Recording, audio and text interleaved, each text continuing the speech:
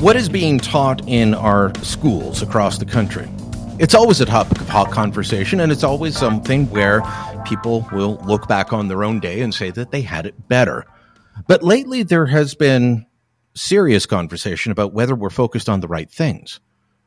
Are we focusing enough on the basic skills that students need to learn in their education? Are we focused on other issues, social issues, whether it's racism, whether it's being woke, as they say?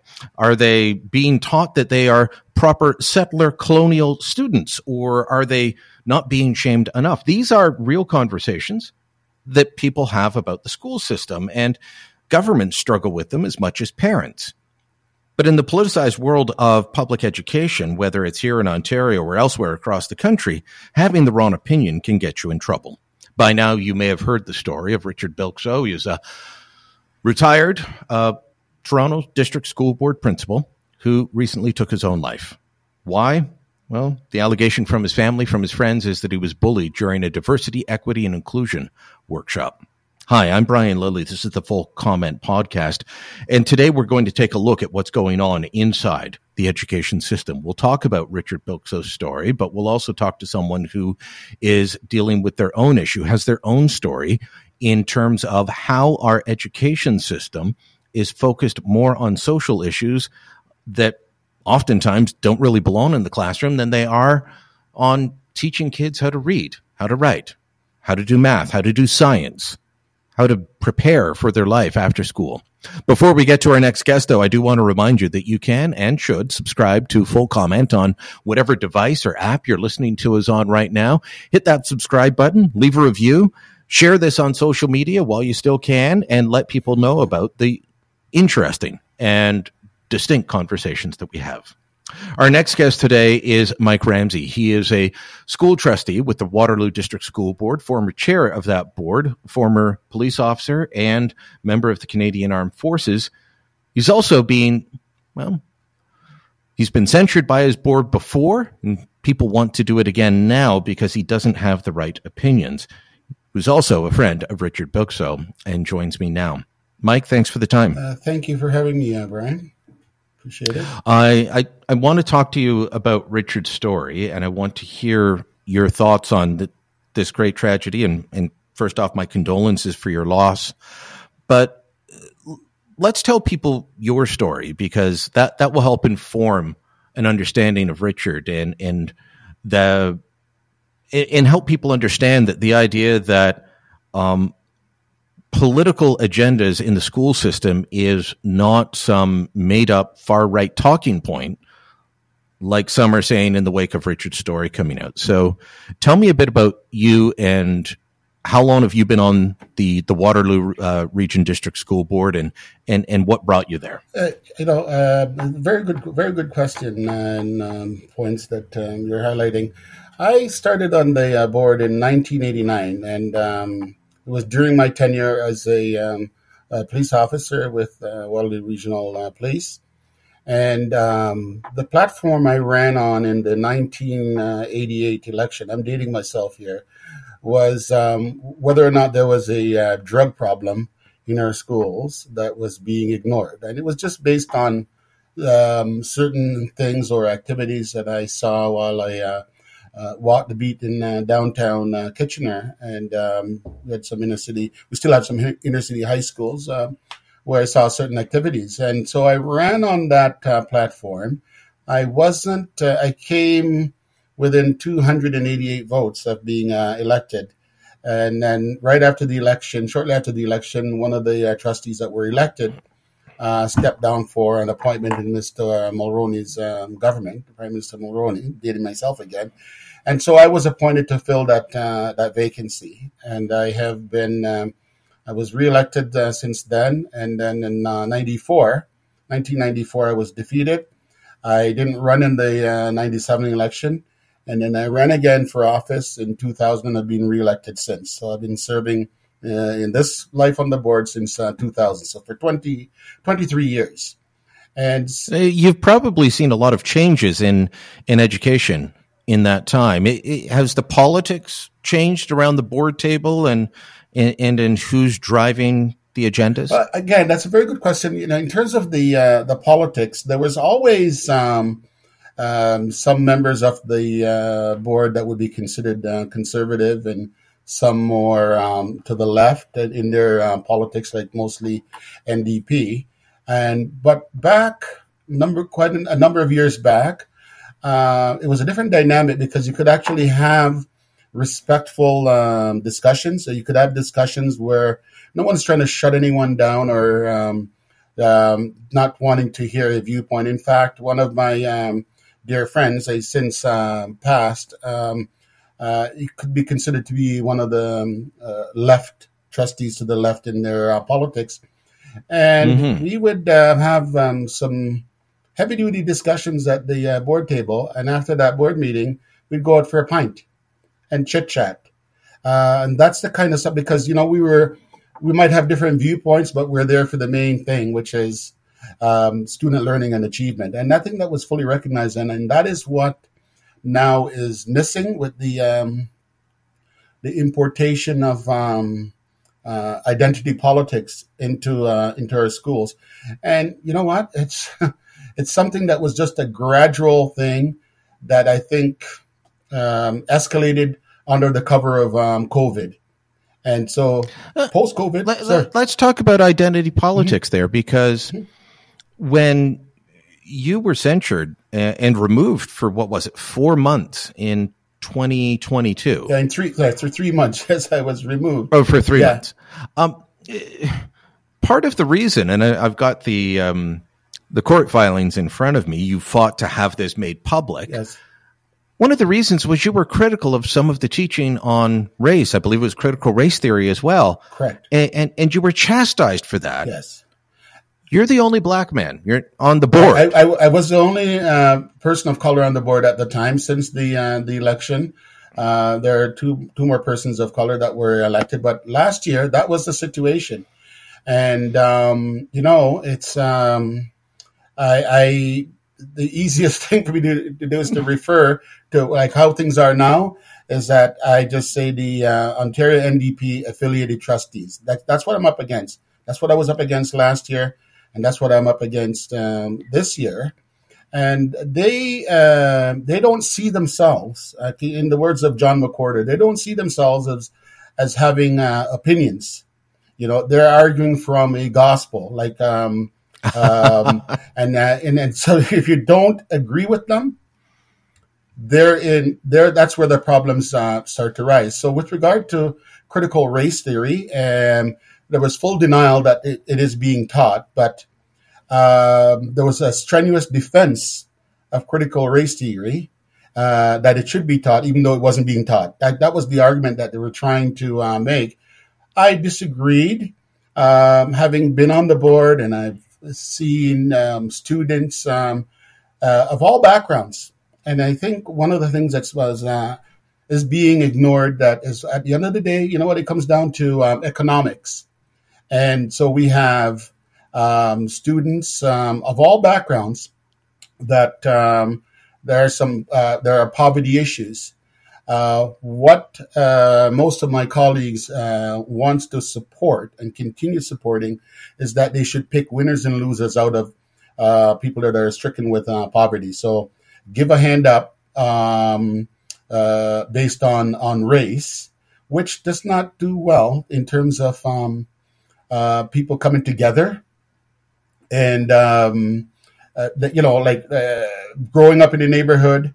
Okay, why should I, if I am black, get something handed to me because of my economic situation, whilst my next door neighbor who's white can't access that? And so, did they not understand the decades of evidence that the number one and two predictors of outcomes for education are economics and parental involvement? That is, well, you know what? It comes down to evidence is what they say the evidence is. Okay, so if you disagree, then you're punished. And it brings me to the point where the Kojo Institute, for example, I have experience with them in terms of In 2019, Kiki Ojo Thompson conducted a workshop at our board. And just for people who don't know the full story, you'll hear a bunch about the Kojo Institute in a moment when we're talking about Richard Bilkso.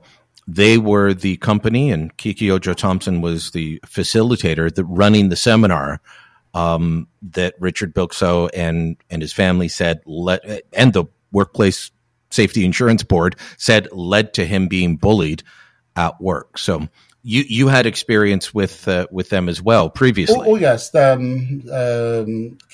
the Kojo Institute conducted a workshop, lack of a better word, at our board in 2019, I believe it was, and it was with a group of what we call system leaders. So it's basically principals, vice principals, managers, and so forth. And I first came to understand what her approach was in terms of she was having a discussion with respect to the use of the N-word in school settings.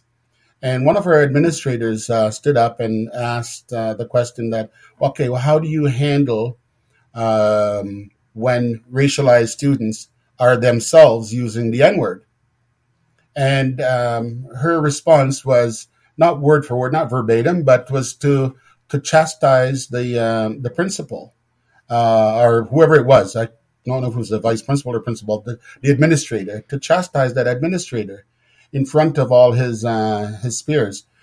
I regret when seeing what happened to my friend Richard Bilkso, and I'll tell you a little bit more about how we came to know each other. But I regret now knowing what happened with Richard. I regret not having stood up at that event back in 2019 and to challenge the assertions that she was making. And she went on from there and obviously received quite a number of contracts. And it seems like decision makers were competing with each other to praise her work, to praise her for insulting them. It was unbelievable. So was her view that the N-word should never be used, but if racialized students are using it, that's good? That's basically the inference that was being drawn from how she came on to the administrator. Yes. I'm not sure that it's a word that administrators or teachers should be welcoming, encouraging, or even accepting in school. Exactly. It should not be accepted in any form, but it seemed like there was a tacit endorsement that, okay, if black students are doing it, it's okay. But if if it has anything, well, can an Asian student do it then? And that's where the line seems to be drawn against. What about a South Asian student? Good question. And this is where I think the administrator was going, right, with the question before he was shut down. I walk the streets of Toronto. I hear yes kids using this all the time. Yes, and so is there a pigment test to decide when it can and can't be used? Well, you know what? That would be a very good question for Ms. Thompson, because that seems to be the narrative, you know? You mentioned that you spoke against critical race theory at a board meeting. Yes. You didn't think it should be taught. Some of your colleagues thought it should be. There has been complete denials that it's ever shown up in Ontario schools. And then myself and other journalists get the material sent to us. And there very much is a push to get critical race theory taught in our schools. Why are you opposed to it? What do you see critical race theory as, and why are you opposed to it? Well, you know what? I just look at it as it's the only way to describe it is that it's looking at Black people as I believe as failures. Like you always need a hand up, and there are a lot of students. I went through the school system. Okay, I went through the school system. I attended Eric Hoffman Public School. It's now called Hillside because the name Eric Hoffman has been canceled. That's a discussion for another day, perhaps. And so, you know, at the end of the day, I just look at it as how we're being treated like kids. And there actually are consultants out there telling administrators and decision makers that we ought to be treated like kids. And I find that repulsive. Well, since you mentioned John McWhorter earlier, I'll mention him now. And for people that don't read him, you really should. Yes. Professor McWhorter has argued that it is not a movement that helps Black students. It is very much like you believe that this is not something that's going to assist students. But it appears that a good number of people, to me, it's about a specific ideology that has little to do with race, but uses race. That's when I see the material that is sent to me that is taught to either administrators or students. I think this is extreme left-wing political material using race to push the ideology. Yeah, there's no other way to describe it. There's full denial on the part of many of my colleagues that this is actually happening in our schools. But as you mentioned, the evidence is there, and there's no denial of the evidence that is there, that this is actually happening. And my other issue with it is it's almost always imported from the United States and uses American examples, and Canada's Black population is vastly different. That is correct. Than the United States in terms of their history. I would agree with you on that. I would suggest, I don't have the stats in front of me, but I do know I saw some stats before that most of the Blacks in Canada are immigrants that chose to come here, okay, and not willingly chose to come here. And I think what many of us are finding out, that we come here for a better life, and many of the people that we as immigrants ran away from are also here. They also came in under the same rules, and I would suggest that they're the ones that are pushing this race thing. They don't want the races getting along, and that's why they need to have continuously have victims, because that's how these companies survive.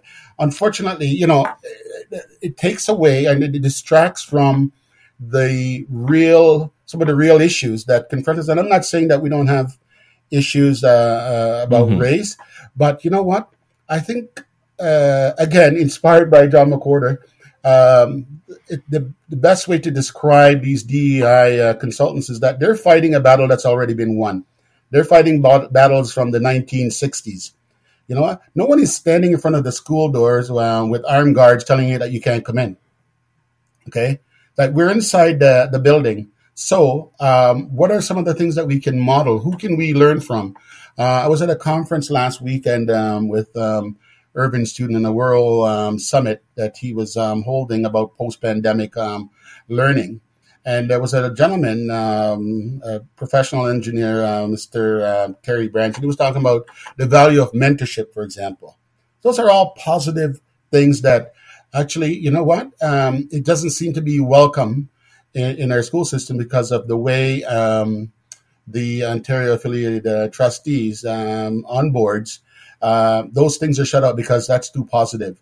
Mentorship and actually seeing someone like you in a role that can actually discuss the obstacles and how they navigated around those obstacles, instead of telling kids, well, okay, everything you do, anything that someone does to you that's negative, it's because you're Black. I reject that, because that is not the case. I've sat on the discipline committee at our board for the majority of my years of service, and I continue to serve on that committee.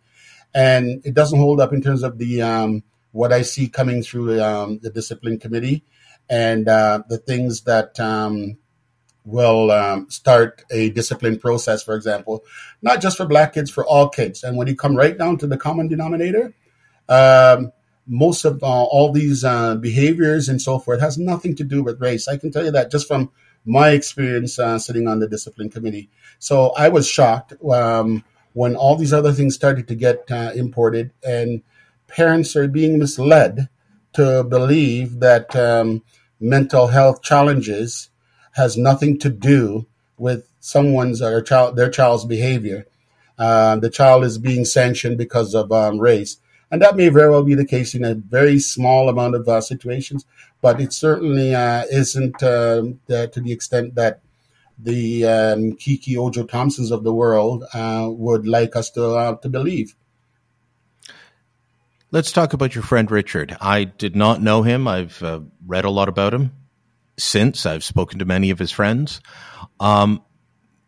He was a man who dedicated a lot of his life to education, including racialized Canadians, new immigrants, people who were not successful at first in life in trying to get their diploma, because he spent a lot of time at the adult high school helping people achieve success. So tell me what you know about Richard, how you came to know him. How I came to know Richard, when I was going through my challenges last year with the Code of Conduct, where I was put out of the board for 3 months for, talking about critical race theory and how it's not a good thing or good fit for our board.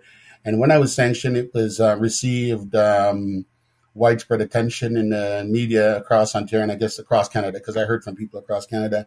And Richard reached out. I never knew him before. This was last year. So I've only known him for about a year and a half. And he reached out, and we had quite a number of conversations where he was saying, hey, look, basically the same thing happened to me, where you are challenging a narrative actually with evidence. And he shared about his time teaching in Buffalo. So he was speaking from a place where he fully understood the American system of education and what goes on in the United States. And I've listened to the audio of the interview. He told me about what took place, and then when I listened to the audio, my heart just bleeds in terms of what he was saying. I could see him saying it because he was telling the truth. It was coming from a place of truth, in my opinion. And so the facilitator of this workshop at the Toronto District School Board, Kiki Ojo-Thompson, she was making the case that racism is worse if you're black in Canada than in the United States. Right. Richard Bilczot disputed that and didn't say there's no racism, didn't say there's no problems, but said we have a more just society in Canada due to the way the education system works, due to the way the healthcare system works. Do you believe Richard? Do you believe Kiki Ojo-Thompson on that claim? Okay, that racism's worse in Canada. I believe Richard 100%. Okay, I've never lived in the United States. I've done a lot of reading on the history. And as I mentioned, about what John McWhorter said, they're fighting the racism of the 1960s. Here, it's a totally different setup. And that was not my experience in school. And that was not the experience of kids that I went to school with at Eric Hoffman back in the in the 70s. So it came as a huge surprise. But as Thomas Sowell, another person I read, he says, racism is like ketchup. You can spread it on everything. Okay. And you know what? And it keeps coming back in terms of the money that can be made from it. I believe, just my opinion, that is one of the motivators. Right now, I'm trying to find out from our board, from about 2 weeks ago, I put in a request just to find out how much we paid out, not just to Ojo-Thompson, but to other consulting firms. And this was on the heels of a motion being defeated at the board, at our board meeting back in May or June, where I was asking for the board to support the director bringing a report for any contracts that pays over $250 or $300 an hour, something like that, to the board to keep us apprised so we know where the spending is happening and what is it about and what are these workshops. Thankfully, built with Bill 98 and the proclamation of some issues to do with PD days or professional activity days, I think Minister Lecce has twigged to what is going on with these PA days. So now boards are required by law to post the PA day activities, who the speakers are, and all those things, so that parents have access to that at least, I think it's 10 or 14 days prior to the event. That is a step in the right direction, for example. Most of us didn't know that groups like the Kojo Institute and others were holding these workshops. And so I've listened to the audio as well. I've read transcripts of what happened. I've read the Toronto Star's coverage claiming that all the people saying Kojo Institute acted improperly are just false. That's not how I hear what happened there. Right. Richard Bilkso disputed the idea that Canada was more racist than the United States, said it would do a disservice to our learners, meaning the students, if we went into the classroom and told them that. He was effectively labeled a white supremacist after that. Well, wasn't he? Yes, he was. And you know what? I'm not sure if it will come as a surprise to you that I was also labeled as a white supremacist. Okay? I was called a white supremacist by many of the people that my colleagues associate with and follow and receive at the board courteously, as opposed to other parents coming to ask reasonable questions of the board. So that is the mindset. And I think we can't be afraid of that kind of vitriol that's thrown at us. I think we just need to understand that we're going to have to steel ourselves, right, to being called those names and just move on from there, really. I've been called, in my case, in addition to being called a white supremacist, I was called an Uncle Tom, an Uncle Clarence, and all these things that are designed to get you to shut up so that they can carry on with their ideology and the practice of their religion. They're seeking converts. You're not the right type of black man, is what they're trying to say. Well, yeah, exactly. They think I'm the wrong kind of black, and I truly believe that last year, this move with the code of conduct was designed in a way to prevent my re-election to the board. That's how I'm viewing it. I ran for re-election. I was re-elected in October 2022, and now with this latest complaint, I think it points to my colleagues on the board, the Ontario New Democratic Party affiliated trustees, refusing to accept the results of the 2022 election.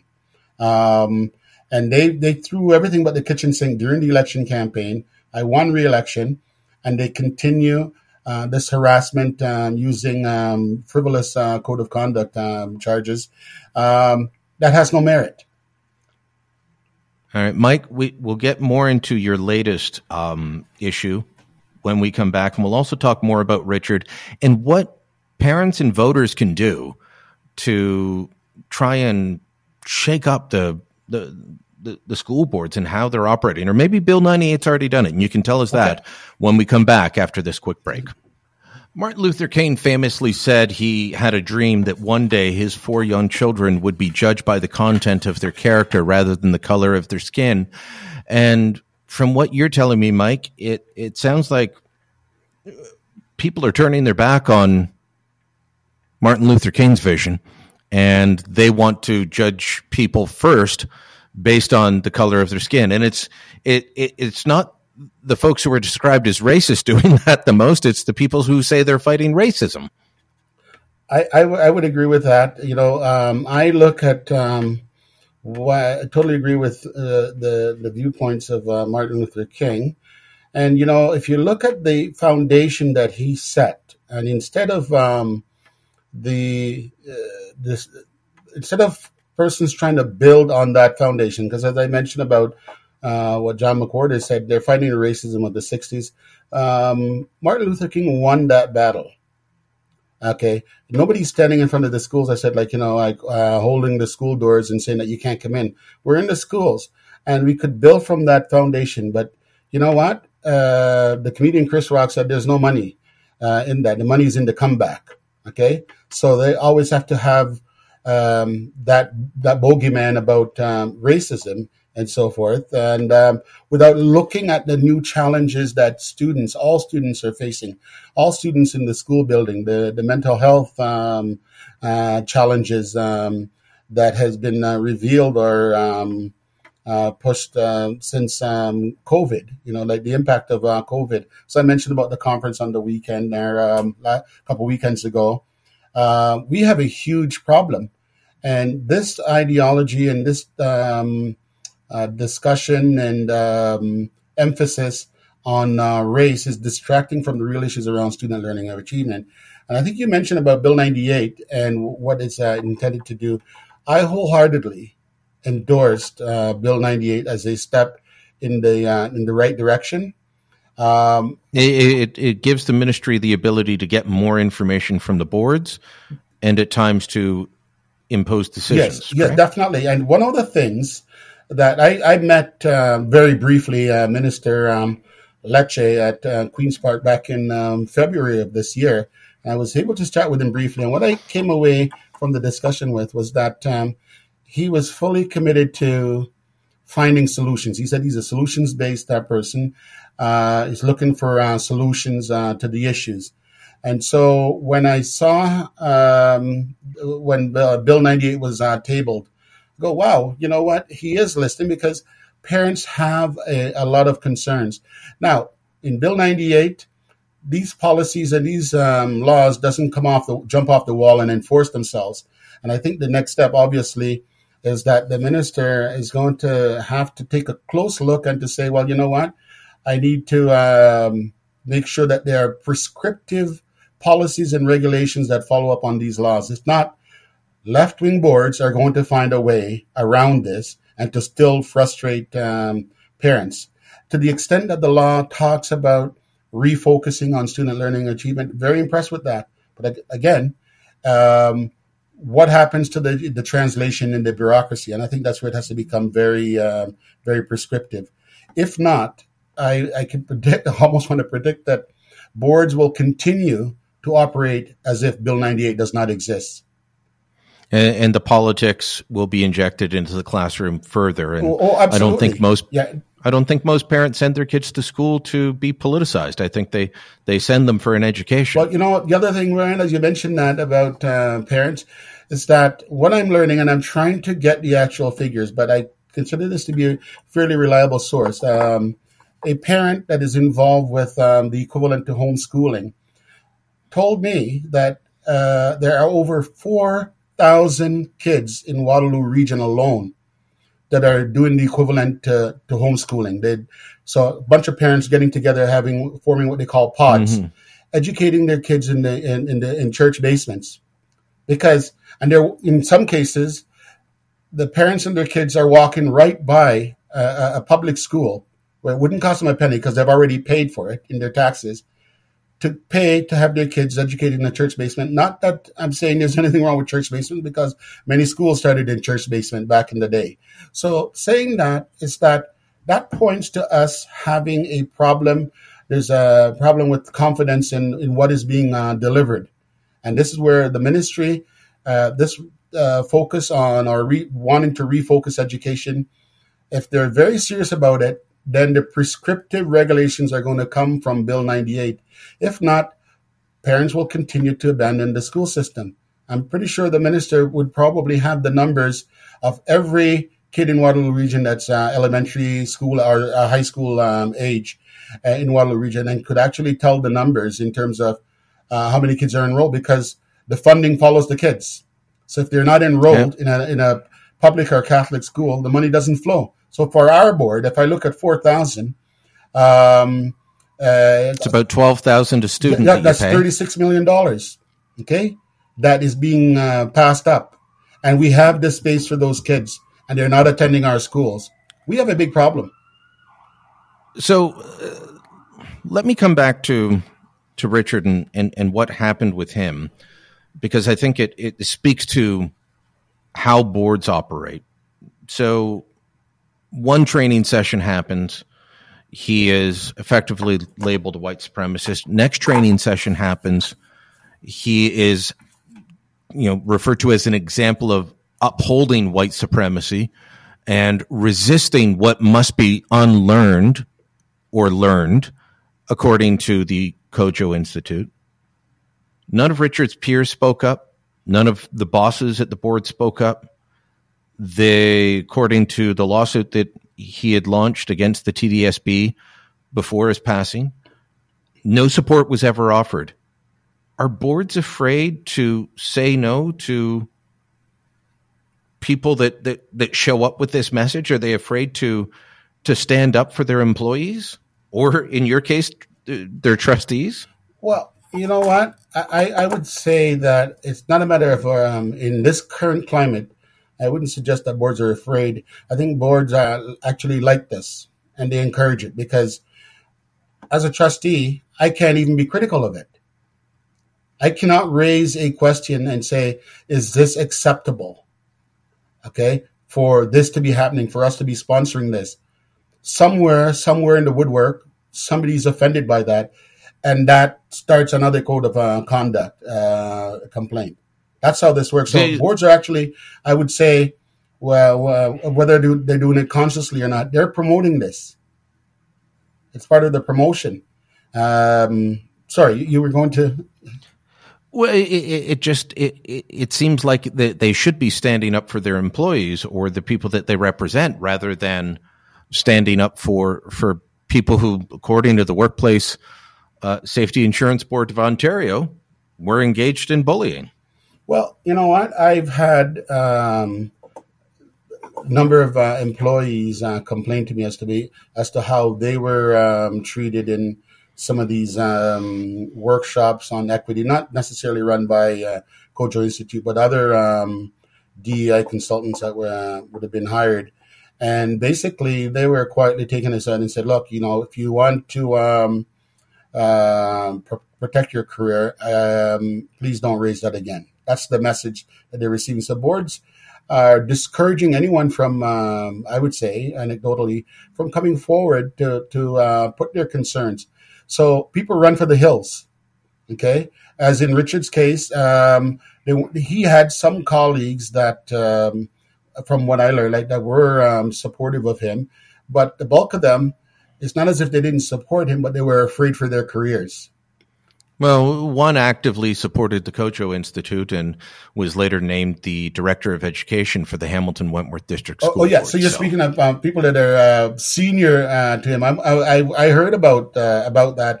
And again, that's why I'm saying I'm not surprised. I just learned this morning from a podcast from, if I can allowed to say, Jonathan Kay had a podcast, and I listened to it. And he was talking about some stuff down in Sarnia and the COJO Institute. And the city councilor down there is actually saying that social service agencies are down there looking for letters of support for COJO Institute to actually endorse the behavior of COJO Institute. You know, you can't make this stuff up. What can parents do then to keep the politics out of their classroom? I mean, you supported a petition that said there must be a path to reconciliation with Indigenous Canadians that doesn't include shaming and guilting students that for things they personally didn't do. That was part of why you were chastised. That was part of the complaint last year. For the that was part of the complaint that got you censured. Yeah. So what can parents actually do? Parents and grandparents who are concerned about what's going on in their schools. Well, I'll tell you what, a couple of my colleagues and myself have encouraged, and we've been engaging with parents from all backgrounds, is to say that they need to get their message to Minister Lecce, because he's the one with the power to make things happen. We have Bill 98, and what I've been encouraging parents with, in line with Minister Lecce's commitment to finding solutions, we now have Bill 98, and I've been encouraging parents to engage with him and to write to him and to share their concerns and to give to him the concrete examples that they've been giving to me and a couple of my other colleagues that are willing to listen. And they have some valid concerns. I'm not saying everything that they come to me with is 100% like, they're 100% correct or anything like that. But they do have valid concerns. They do have a right to know what's going on. Like when they send their kids to school, that their kids are not going to be coming home crying. They do have to. They need to have that kind of confidence in the school system. And this is running amok with the ideology and the bowing down to this religion that has been adopted by activist boards. You keep saying it's a religion. Explain to folks what you mean by that, because it's not like you're talking about the Anglicans or the Baptists or Islam. So the one way to describe it is that if whatever they're telling you, like not you, but whatever they're saying, you're talking the Ontario, what you refer to as the Ontario NDP affiliated trustees. So basically, they want you to adopt their viewpoint about race relations and how we're going to fix any issues to do with race relations. And it's just their wisdom alone that counts. So if you have any questions, then you're considered to be a what they would call it in real religion, a heretic. Heretic, yeah. And that's how they view you. So basically, unless you agree 100% with what they're doing, you're going to have a problem. That's basically what it comes down to.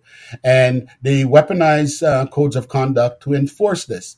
In real religion, you might be tossed out of your church, or other church members don't talk to you.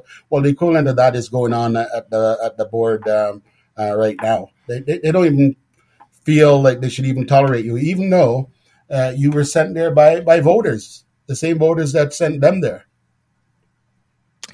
It's an interesting place that education is at, and perhaps I'm glad that my kids are out of that part of the school system at this point, because things that I was seeing 10 years ago appear to have only gotten worse, Mike. Yes, it has, and I think this current government, who I support, for nothing else other than the fact also that the alternative is saying the government is going too far. Can you imagine that? Bill 98 is saying they want to refocus boards to student learning and achievement, and the opposition is saying we want nothing to do with that. Things are just fine. And that's with the evidence that probably 4,000 kids in Waterloo Region alone are walking past schools on a daily basis, going to be educated in pods. That cannot be allowed to continue. Parents from all backgrounds, I would suggest, they want their kids educated. They don't care about whether, I've said it before, whether or not it's green shirt day or blue shirt day or whatever it is. They want their kids educated, and they don't want their kids coming home crying. Okay, and each kid should be treated equally without exception. Nobody's there's oppressed, the oppressed and the oppressor. That needs to come out of our school buildings, and Minister Lecce has the power to do that. And I hope the Premier, who I respect a lot, that he'll hear the voices of what parents right across Ontario. Parents are not happy, and as I shared anecdotally and informally at Queen's Park in February, there are problems out in the republics. Those are my words to the Premier.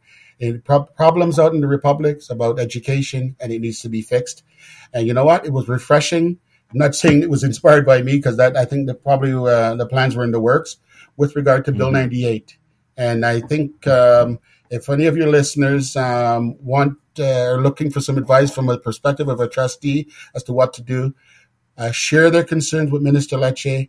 Ask him to enforce the powers that the legislature just granted to him when Bill 98 received royal assent. We'll leave it on that note of hope. Mike Ramsey, thanks so much. Thank you very much for having me. Thank you. Full Comment is a post-media podcast. My name is Brian Lilly. This episode was produced by Andre Prude with theme music by Bryce Hall. Kevin Libin is the executive producer.